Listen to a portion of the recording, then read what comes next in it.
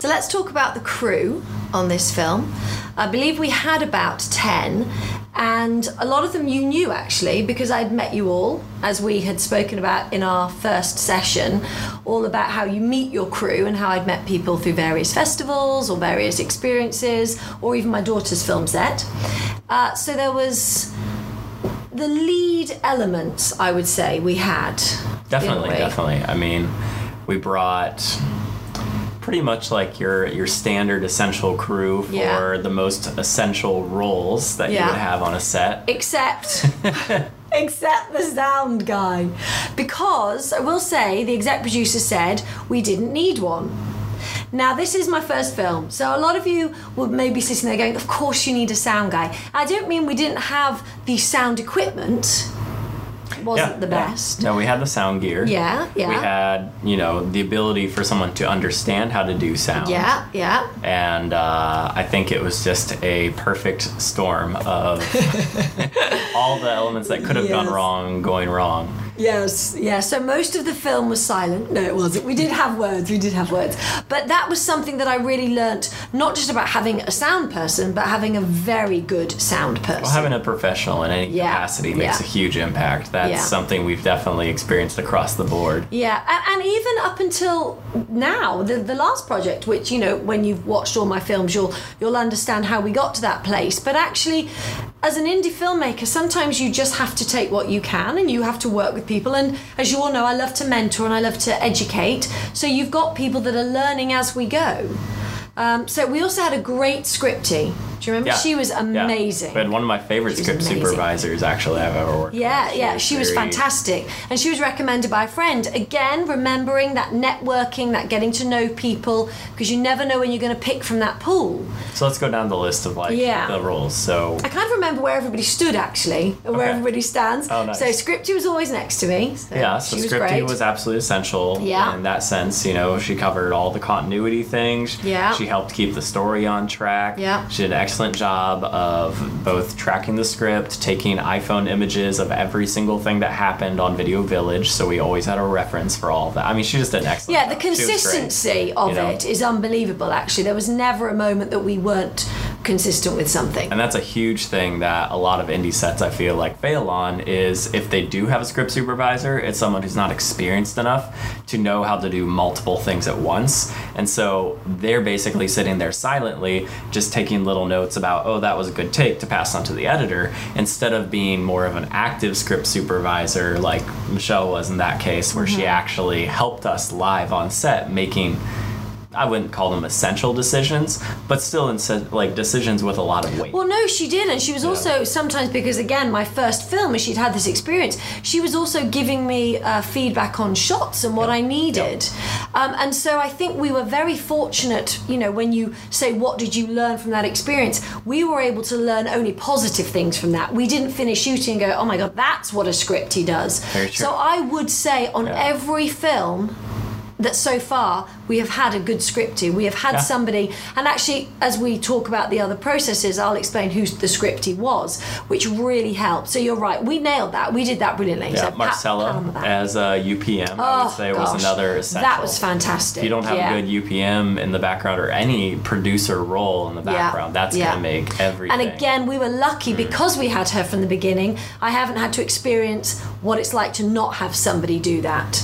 And it's interesting because you would think about it from let's say a very indie perspective of okay, we have a location, we have our funding, we have all these elements where we're very self-contained and we don't necessarily have to worry about moving locations all the time, dealing with a bunch of permits and stuff. Yeah. But that in no way made her role irrelevant or unimportant. You're absolutely right. She was absolutely... She was on the ball, she was there, and we love her.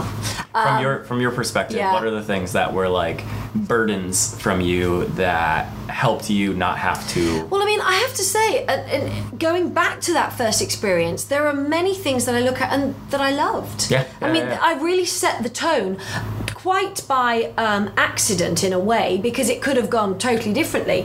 But actually knowing that I'd written a script for the space, that I had the top people that I could get. Yep. Working together. Other than the sound, every element of the crew was there. I mean, one of the biggest things was my daughter was the lead in it, because as I explained in course 1, how great it is to have an actress that you can trust and that wants to work with you. And Isabella was, is the consummate professional, but actually I needed a chaperone for her. And again, I somehow knew to do that because my head was going to be so involved in directing, and that allowed me that time and space, because I have to take the mummy hat off. I mean, I always say that I'm on set with you, I feel like I'm a mum anyway, telling everybody what to do and make sure everyone was fed and watered. But that element, the chaperone, was really useful for me. So I had that all the time from that film set. I mean, I think that's a key mistake that a lot of filmmakers, when they're first starting out, don't feel comfortable doing with their crew, is delegating, Yeah, I love delegating. I mean, you have to have these people in these positions in order for you to be the creative one. Yeah. You can't just sit there worrying about 10 different things in the back of your mind that someone else could be handling, that either you're like, well, this is my movie, I don't feel like I can trust them with it. No, you have to at least give them the opportunity. But isn't that also why you then want to find the right person to work with? Oh, very true. So we were talking about that, in that you want someone that's got the skill, but you also someone who's got the right personality. In fact, and that brings me to Jenna, who was our everything from behind the scenes photographer to helping with wardrobe and the set design. Yep. And she's fantastic, and I always felt like she was there for me. So to have somebody again that understands a visual, that could be looking at the screen, understanding what was going on. Because for me, basically, when I have worked on a film myself and I've written it and I know what I want to shoot, I've seen the film in my head. So I've always watched the movie. Yeah. So even though I don't know the shots and I don't know the technical aspect, which again we'll talk about, because that's really how our relationship grew and began, was understanding that I could explain, but this is what I see in my head, this is how I want it to look. And everybody was able to make that happen. So I think that, they were the elements. And then obviously the DT, wonderful Dustin, and editing and making all that work on set.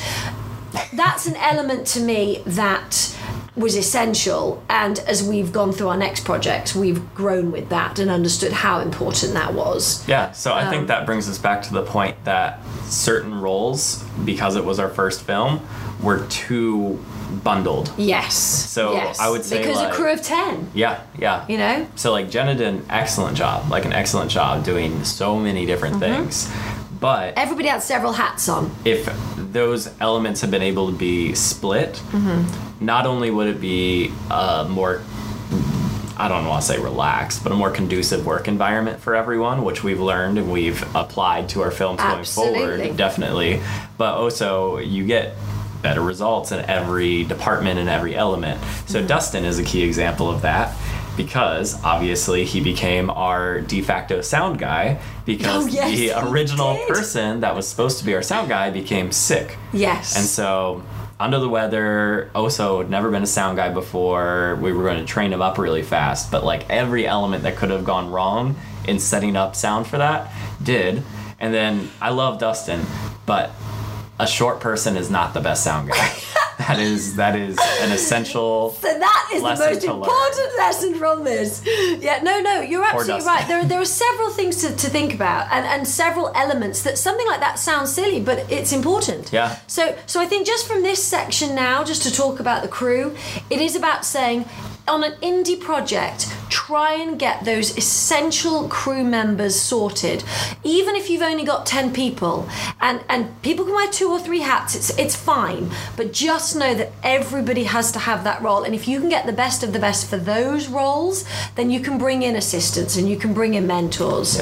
So I think we were able to work very conducively with what we had. We made the best, but we definitely learnt that you do need a tall sound guy.